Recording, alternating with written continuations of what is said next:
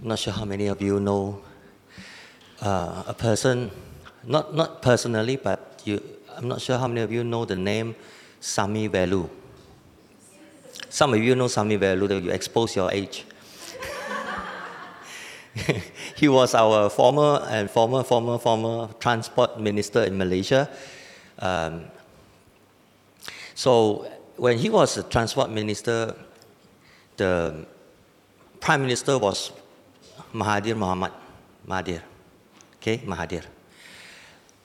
In those days, there was no internet, no, the online meeting or Zoom or webcam or something like that. There was once Sami Velu represented Malaysia to go overseas for meeting. And then all of a sudden he needed to communicate to Malaysia. So the whole cabinet, Mahathir, the Prime Minister, and all the other ministers were together, and they would have to use television to communicate. And at first the audio was okay, but then when they started to communicate, the audio was not coming through. So the ministers in Malaysia couldn't hear what Sami Velu was trying to say. And then all of a sudden, Sami, he took out a chicken, and then he bring in a goat, and then he took a bag and showed the camera. All of the ministers, they have no idea what he was trying to say. But then, all of a sudden, Mahathir said, I know what he meant. He said, I am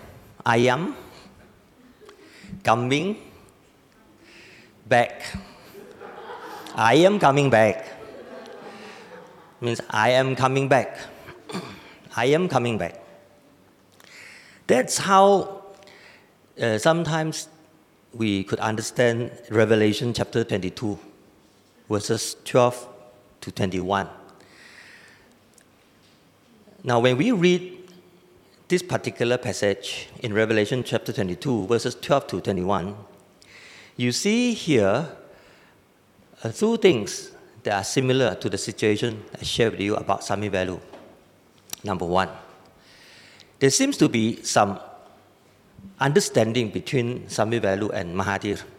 Other people may not understand what he was trying to say, but Mahathir understood immediately that he is saying, I am coming back. So there is something going on in that communication which was exclusive for a group of people. And that group of people will find it meaningful. So in Revelation chapter 22, we have a similar situation where the Word of God was given, not so much for everyone, more for the church. Specifically, especially for the church. That's number one. Number two, it was also, so it was in a sense something like a spy secret code or something like that. You know, there's a little bit, we will explain that a little bit more later. The second similarity is this. The point here is that Jesus was telling the church that I am coming back. So that's, of course, the most important message which all of us should carry with us as we worship the Lord this morning, as we leave this place throughout the week. We have to remember that God, Jesus himself is saying that I am coming back. I hope you will not only remember Sami Velu, you will remember that Jesus said, I am coming back. Let's read Revelation chapter 22, verses 12 to 21. Behold, I am coming soon, bringing my recompense with me, to repay each one for what he has done. I am the Omega, Alpha and the Omega, the first and the last, the beginning and the end. Blessed are those who wash their robes, so that they may have the right to be tree of life, and that they may enter the city by the gates. Outside are the dogs and sorcerers and the sexually immoral and murderers and idolaters and everyone who loves and practices falsehood. I, Jesus, have sent my angel to testify to you about these things for the churches. I am the root and the descendant of David, the bright morning star. The Spirit and the bride say, come. And let the one who hears say, come. And let the one who is thirsty come. Let the one who desires take the water of life without price. I warn everyone who hears the word of the prophecy of this book. If anyone adds to them, God will add to him the plagues described in this book. And if anyone takes away from the words of the book of this prophecy, God will take away his share in the tree of life and in the holy city, which are described in this book. He will testify to these things, say, surely I am coming soon. Amen. Come, Lord Jesus. The grace of the Lord Jesus be with all. Amen.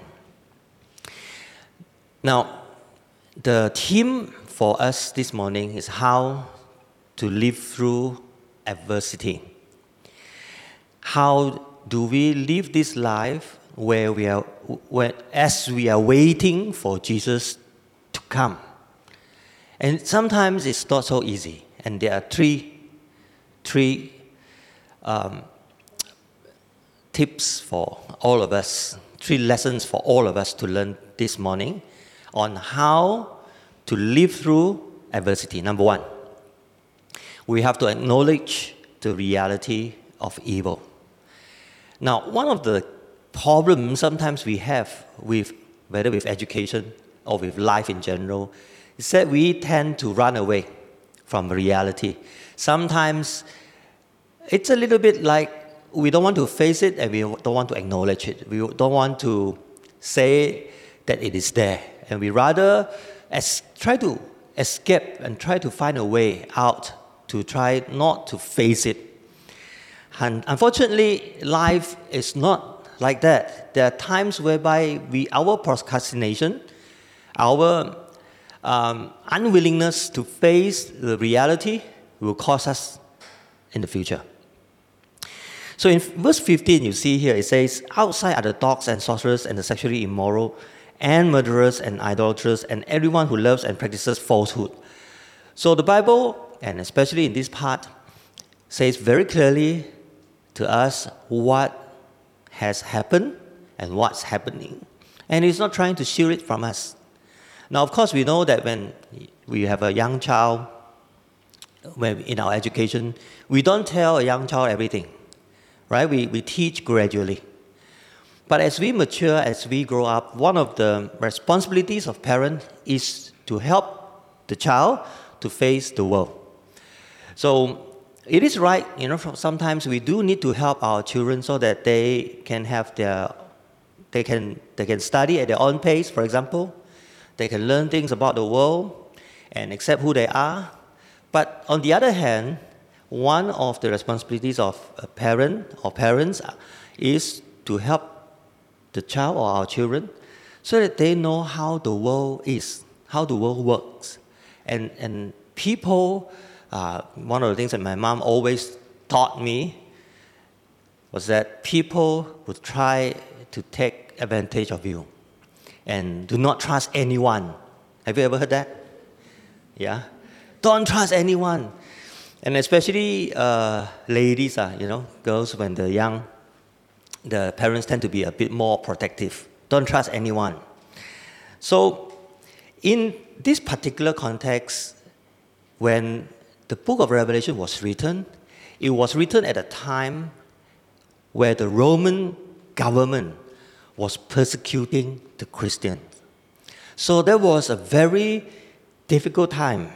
And the year, we guess the year was 81 to 96 during the reign of the Emperor Domitian. And you could almost say that Revelation is a political resistant document.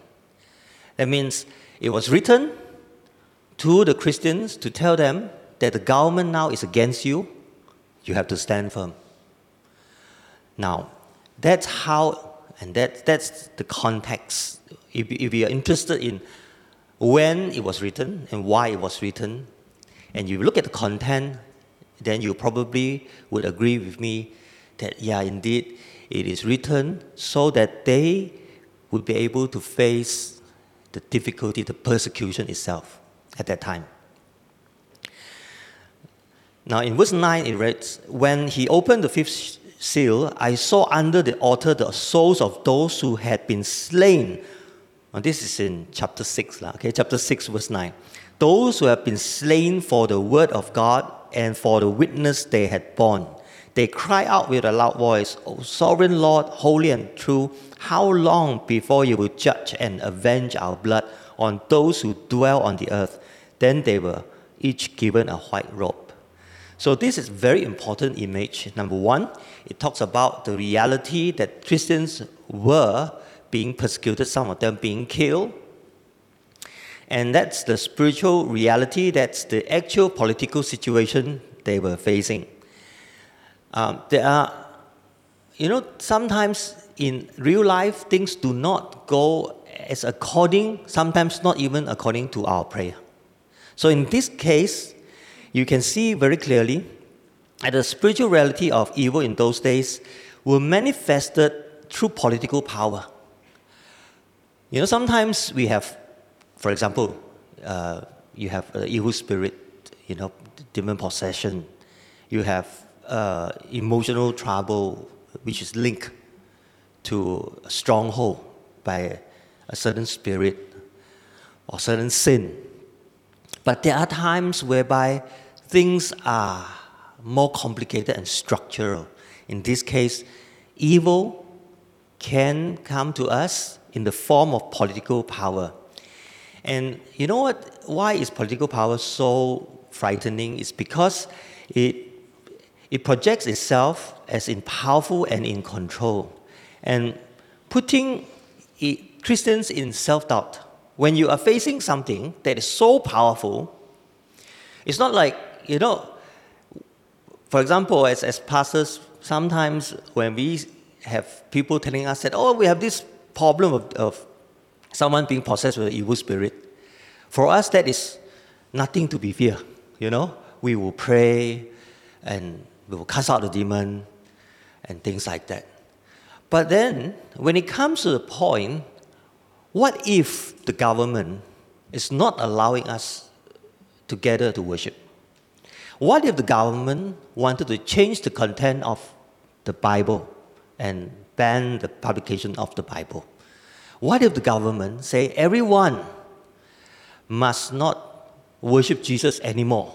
And if you confess that you're a Christian, then we will take your house, we will take your car, we will take your PlayStation.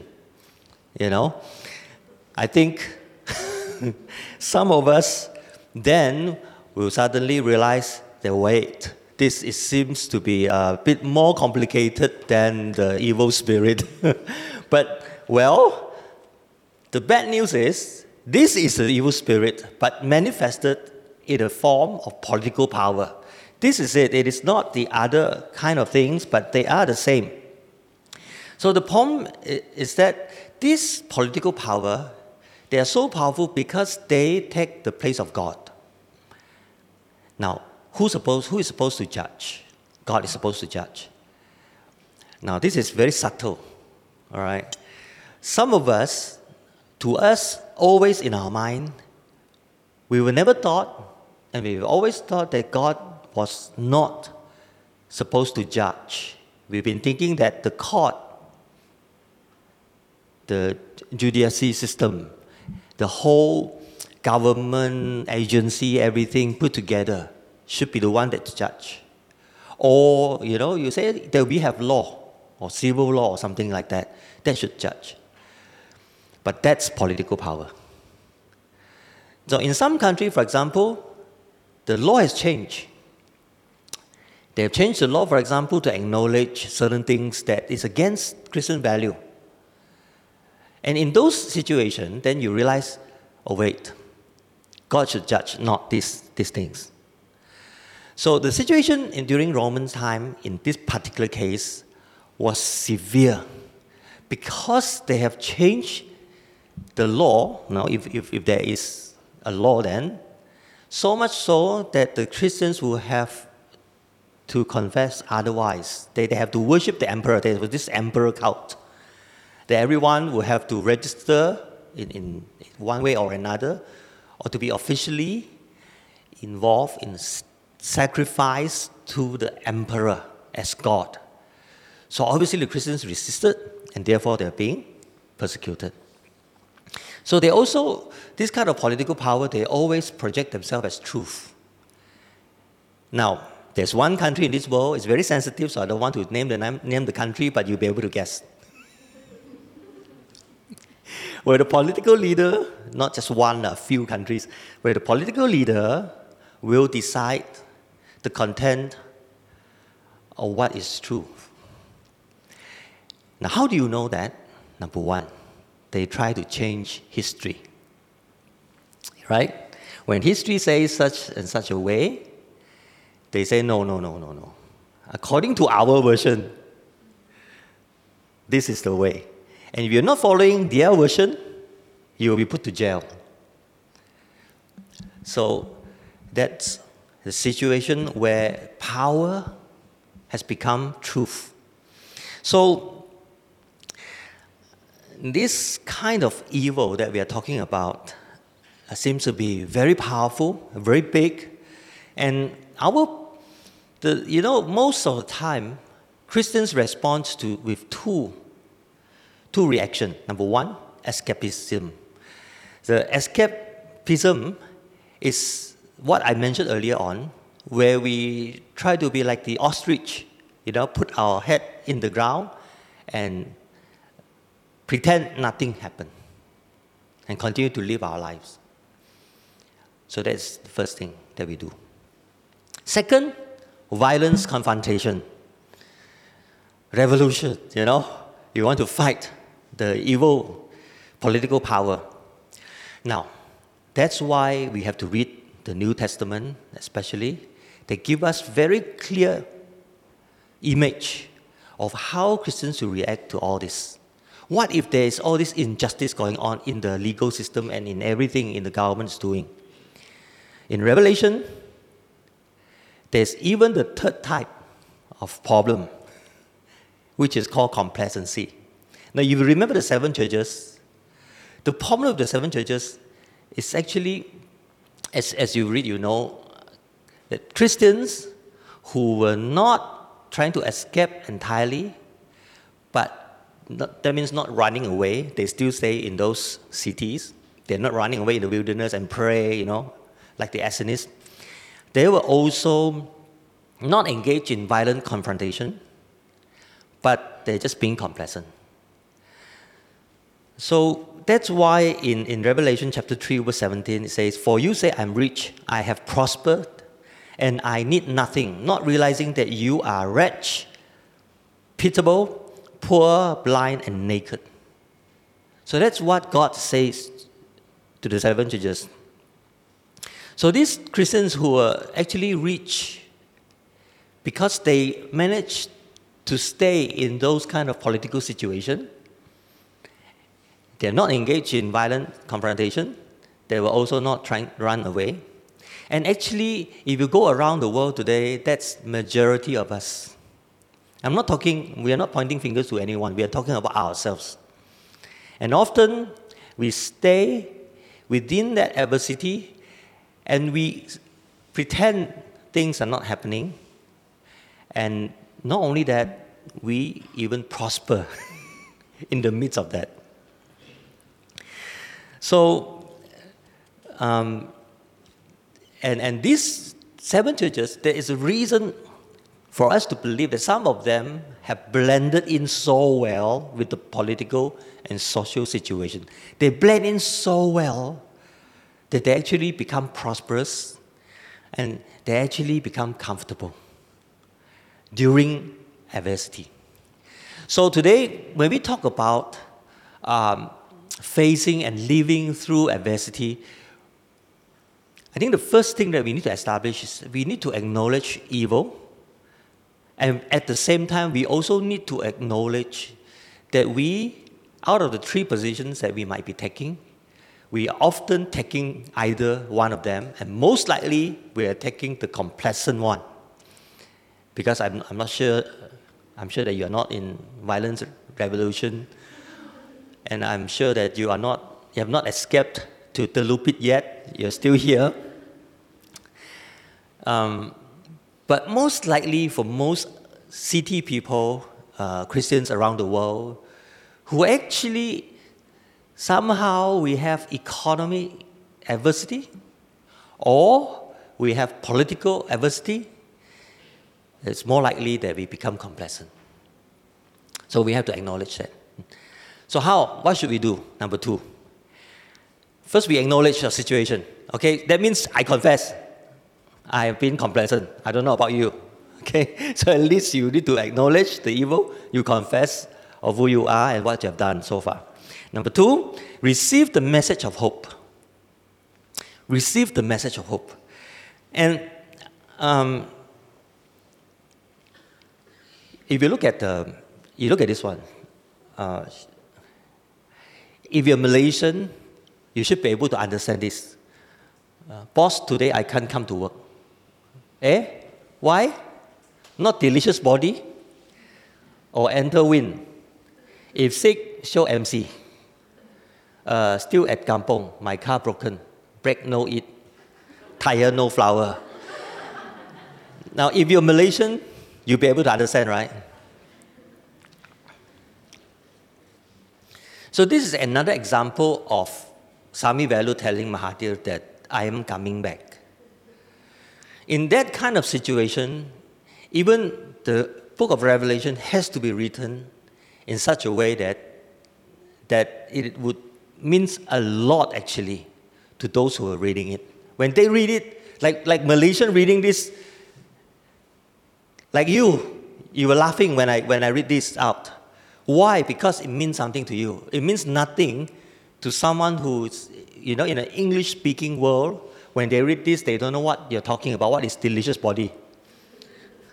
What is tire no flower? Or bread no eat? They wouldn't be able to understand.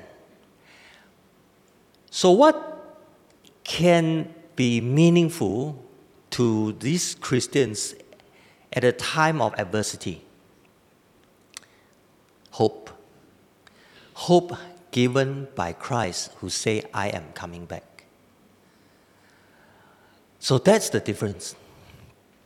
Behold, verse 12, I am coming soon, bringing my recompense with me to repay each one for what he has done. So there's injustice going on.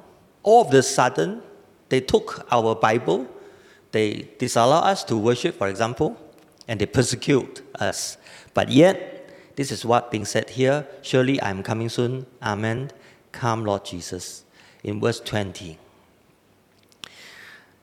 So in this case, you see throughout the book of Revelation, the prophecy that's being prophesied was not sealed and it was opened by Christ, very unlike in Daniel's time where the prophecy was sealed, wait for the time for it to be opened. Now, when you see that, that means the time has come when Christ, Alpha and Omega, beginning and the end, the word that creates and concludes, he is the real ruler and he has come. That means he opened and no one else can close this prophecy. So he has finally come. There's this story about three very rich, three probably the wealthiest person sitting together. One of them, the American,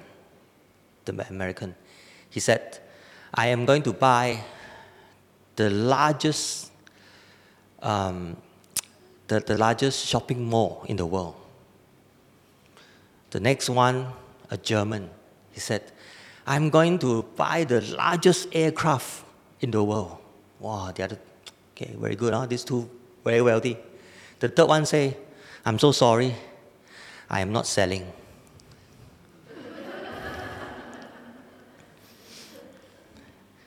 Jesus is like the third one, where everyone in the world, every political leaders in this world, they think they have power. Especially those that I mentioned just now, those who try to be God, to say that they have the truth and they want to change history. They want to change the textbook or whatever. But Jesus is the Lord. He is the Alpha and Omega. David's offspring will establish God's kingdom. So the morning star, for example, when we read about the morning star, it recalls the prophecy, the oracle of Balaam, who said that a star would rise from Jacob to rule the nation. So in this case, the rulership, that means Jesus being the king, Jesus being the Messiah. It's very clear. So all these Christians are supposed to have a very clear idea when people persecute them, right? Now, normally when people persecute us, what do we do? I don't know about you. I would try to escape.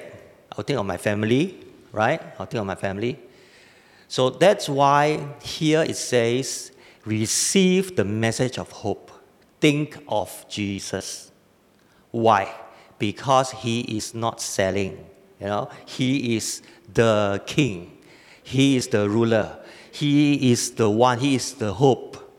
So we are weak in our faith. Of course, we will think of ourselves. Like me, I'm scared of this and that, and think of our family. Very normal. God understands our weaknesses. But we are now being encouraged that as God understands our weaknesses, let us also understand that there is hope in Christ. And let us learn, what is spiritual discipline? Spiritual discipline can also be defined as a daily reminder or an hourly reminder or whatever that is, daily reminder that God is in control. So every day, why do I have to do this, devotion and pray every day? You pray so you remember. And also at the same time, you pray so you know you have to rely on God and not yourself. So you train yourself every day. Once you train yourself to rely on God rather than rely on yourself, when persecution comes, guess what? You already have your practice. And that's why the test sometimes may come to the church. And why are we not ready? The reason is because there's no practice. Okay? So receive the message of hope. And finally, walk with integrity. There's supposed to be another one, is it? There's supposed to be another. Anyway, we just progress. This is another one, is it? Yeah, doesn't matter. This is very technical. This is about how you read Revelation, the book of Revelation. Okay, never mind. We go to the third point. The third point, first, we acknowledge the reality of evil. Okay? We don't deceive ourselves. Secondly, we receive the message of hope. And finally, we walk with integrity. Now, if you read the book of the Gospel of Mark, you realize that sometimes when we read the Bible and as we understand where we are or when we are in the timeline of God, sometimes we think that we have to wait. We have to wait. But then if you read the Gospel of Mark, you realize that not just the Gospel of Mark, but also later on in Gospel of Matthew, even all the way to Luke and then to John, you realize that Jesus has promised that he is with us. You realize that God has come to us. In Mark, we realize that God has come to us. We say that he has entered into our time. So it's a little bit like the heaven is open, and all of a sudden, God has come to be with us. And you say, where is heaven? You can see it through Jesus because it's open. So the time between us and heaven is not apart, but has been joined together through Jesus. That's the idea of the Gospel of Mark. And then in Matthew, it was said that Jesus promised that I will be with you to the ends of the earth. Jesus will be with us. So sometimes when we are in adversity, we think, why is it that we have to wait for so long? It is true that Christ will return to us, and He has promised that, and it has not happened. It's true.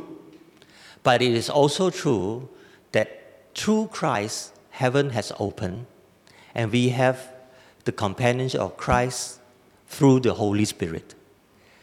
That means we are left behind, but we are also not left behind because we are given the Holy Spirit.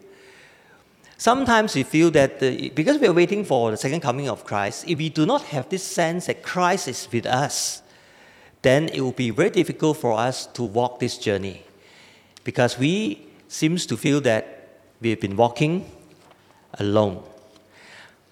But however, because the second coming is yet to come, the church often will have to walk without a very clear sense of political power which is ruled by Christ.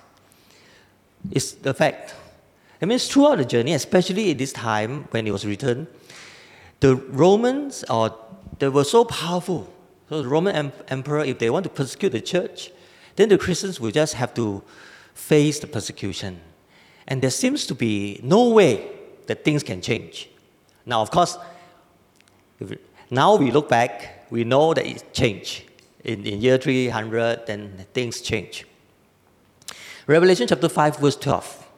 Saying with a loud voice, "Worthy is the Lamb who was slain to receive power and wealth and wisdom and might and honor and glory and blessing." And verse 13, "And I heard every creature in heaven and on earth and under the earth and the sea and all that is in them saying, To Him who sits on the throne and to the Lamb be blessing and honor and glory and might forever and ever." Now, how do we walk this walk with integrity? We have to learn from Jesus. And in Revelation, if you read carefully, you realize that violent revolution is out. You cannot resist with violence. Why? Jesus did not do so. Throughout the New Testament, He has given a model. From His willingness to go to the cross and die on the cross, and all the way to Revelation, it was revealed to us that it was the Lamb. Nobody would say that the political leader is a lamb who was slain. Only the Christians. To them, Christ reigned through being the Lamb who bled, who died, who sacrificed. So chapter 6, if you read, it's all about the Lamb, slaughtered Lamb, Prince of Martyr.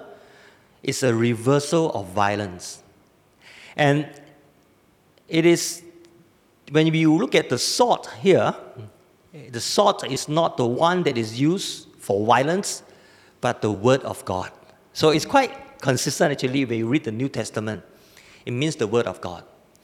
So Revelation chapter 12, verse 10. "And I heard a loud voice in heaven saying, Now the salvation, the power of the kingdom of our God and the authority of His Christ have come. For the accuser of our brothers have been thrown down, who accuses them day and night before our God. And they have conquered him by the blood of the Lamb and by the word of the testimony, for they love not their lives even unto death." So this particular part means that the Christians at that time, they learned from Jesus and they were willing to be like lamb being slaughtered.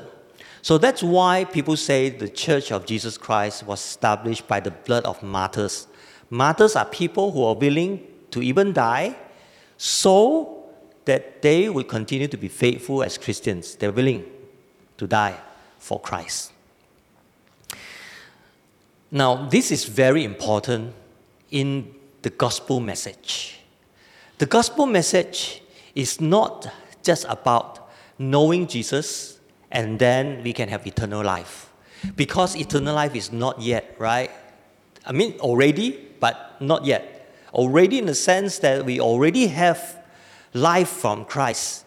But it will be when Christ returns, then all of us will see that the world will experience the new heaven and new earth.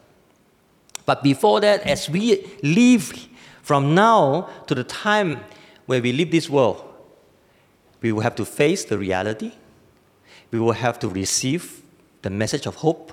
And finally, we have to walk with integrity. And this integrity is not just being demonstrated through our faithfulness to God, just as God actually is God's faithfulness to us. We respond only. So not just we respond to God's faithfulness, and when there's problem, we still believe. When there's adversity, we still believe. But also, how do we do it? If we do it violently, violence will get violent. Violence will give birth to more violence. Now, I'm going to show you this. Do we have Hydra? This is Hydra. This is from Greek mythology. And I think it was Hercules that had to deal with Hydra. You know what's so special about Hydra? Many heads. This monster has many heads. You cut off one head, 2 more heads will grow from the cut. You cut 1 more, 2 more will grow. The more you cut off its head, it will have more heads. This is Hydra.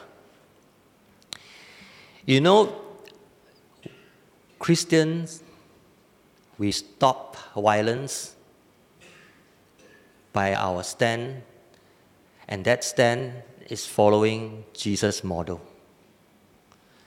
So if you understand this, then you'll be able to understand the standard in the teaching at the Mount, Sermon of the Mount, where Jesus said, if someone slap you on one side, give the other side.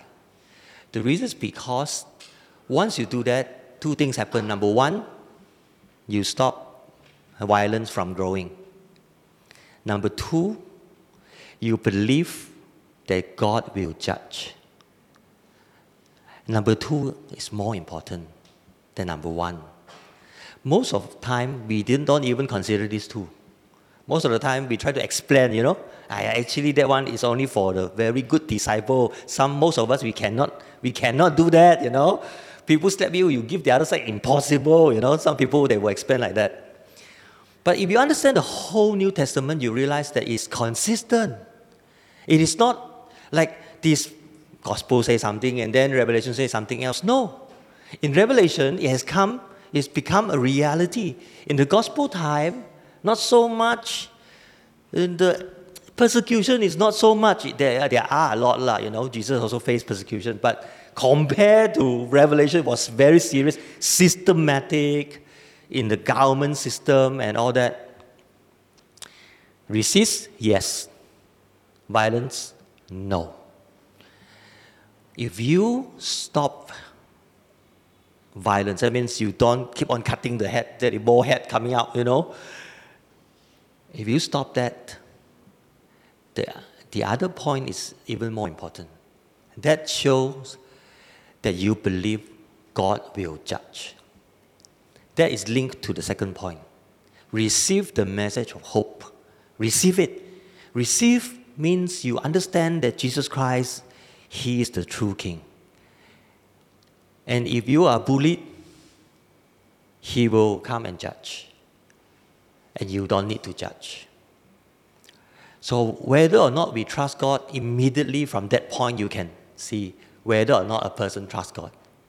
If the person uses his own might and own ability to try to fight back, then most likely the temptation is that we will not trust God.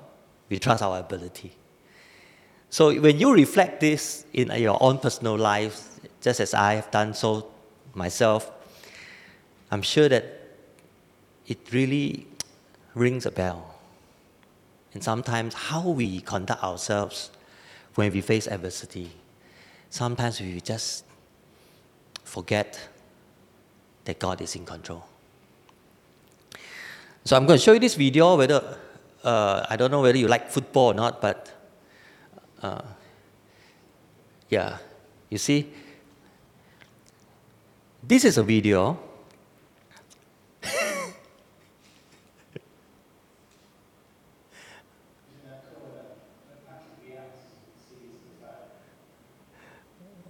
Okay, this is a video about this coach. His name is Patrick Vieira.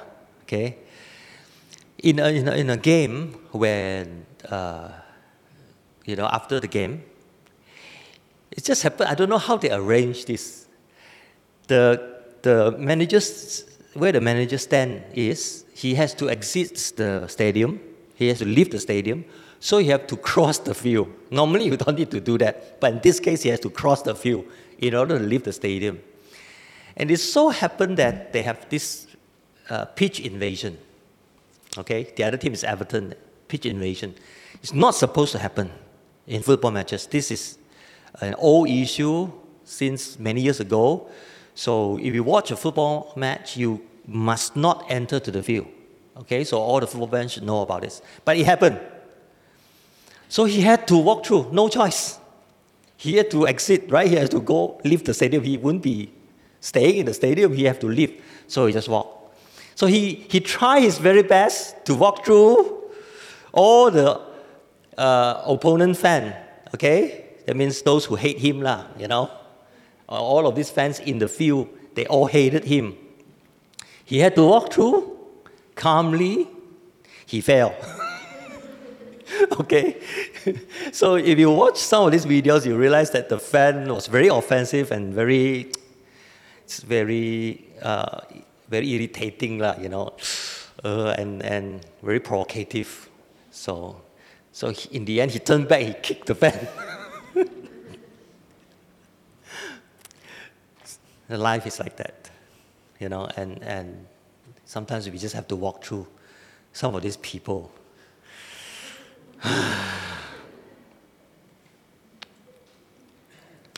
Blessed are those who wash their robes, so that they may have the right to the tree of life, and that they may enter the city of the gates.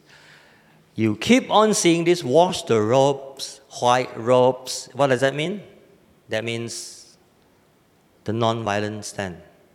Let the evildoer still do evil, and let the filthy still be filthy, and the righteous still do right, and the holy still be holy.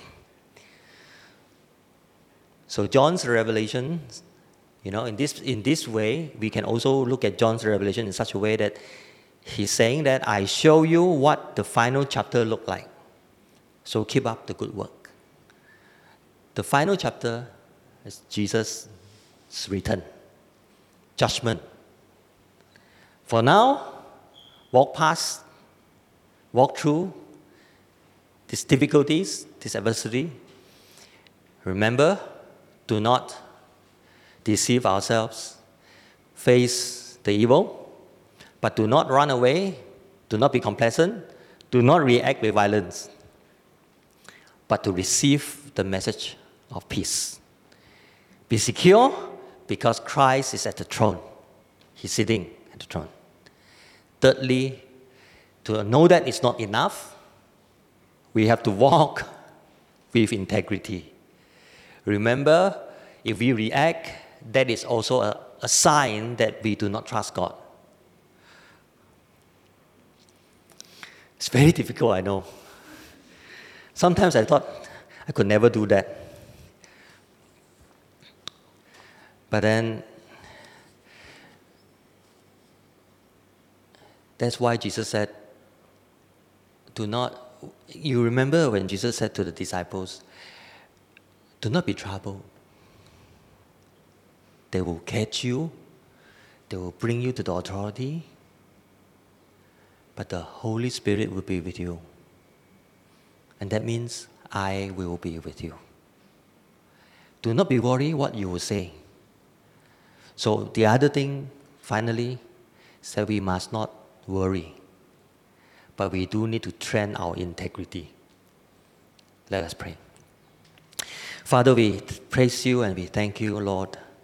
There are difficult passages in the Bible, which sometimes when we read, it's difficult for us to read and sometimes difficult for us to accept. But we know that we need to be faithful to your word. And your word has given us clarity. And we praise you, Lord. You have guided us. Show us that you are always with us. Your promise is that even as we walk past the valley of death, we have no fear.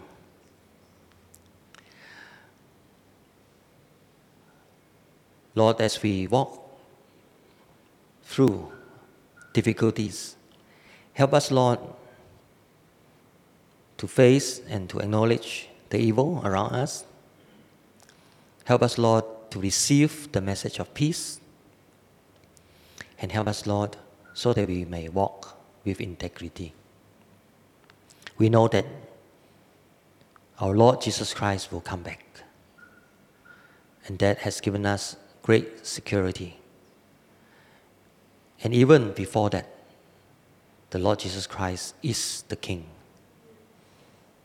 He is not the King to come, but He is the King that has already been enthroned. And He rules over all.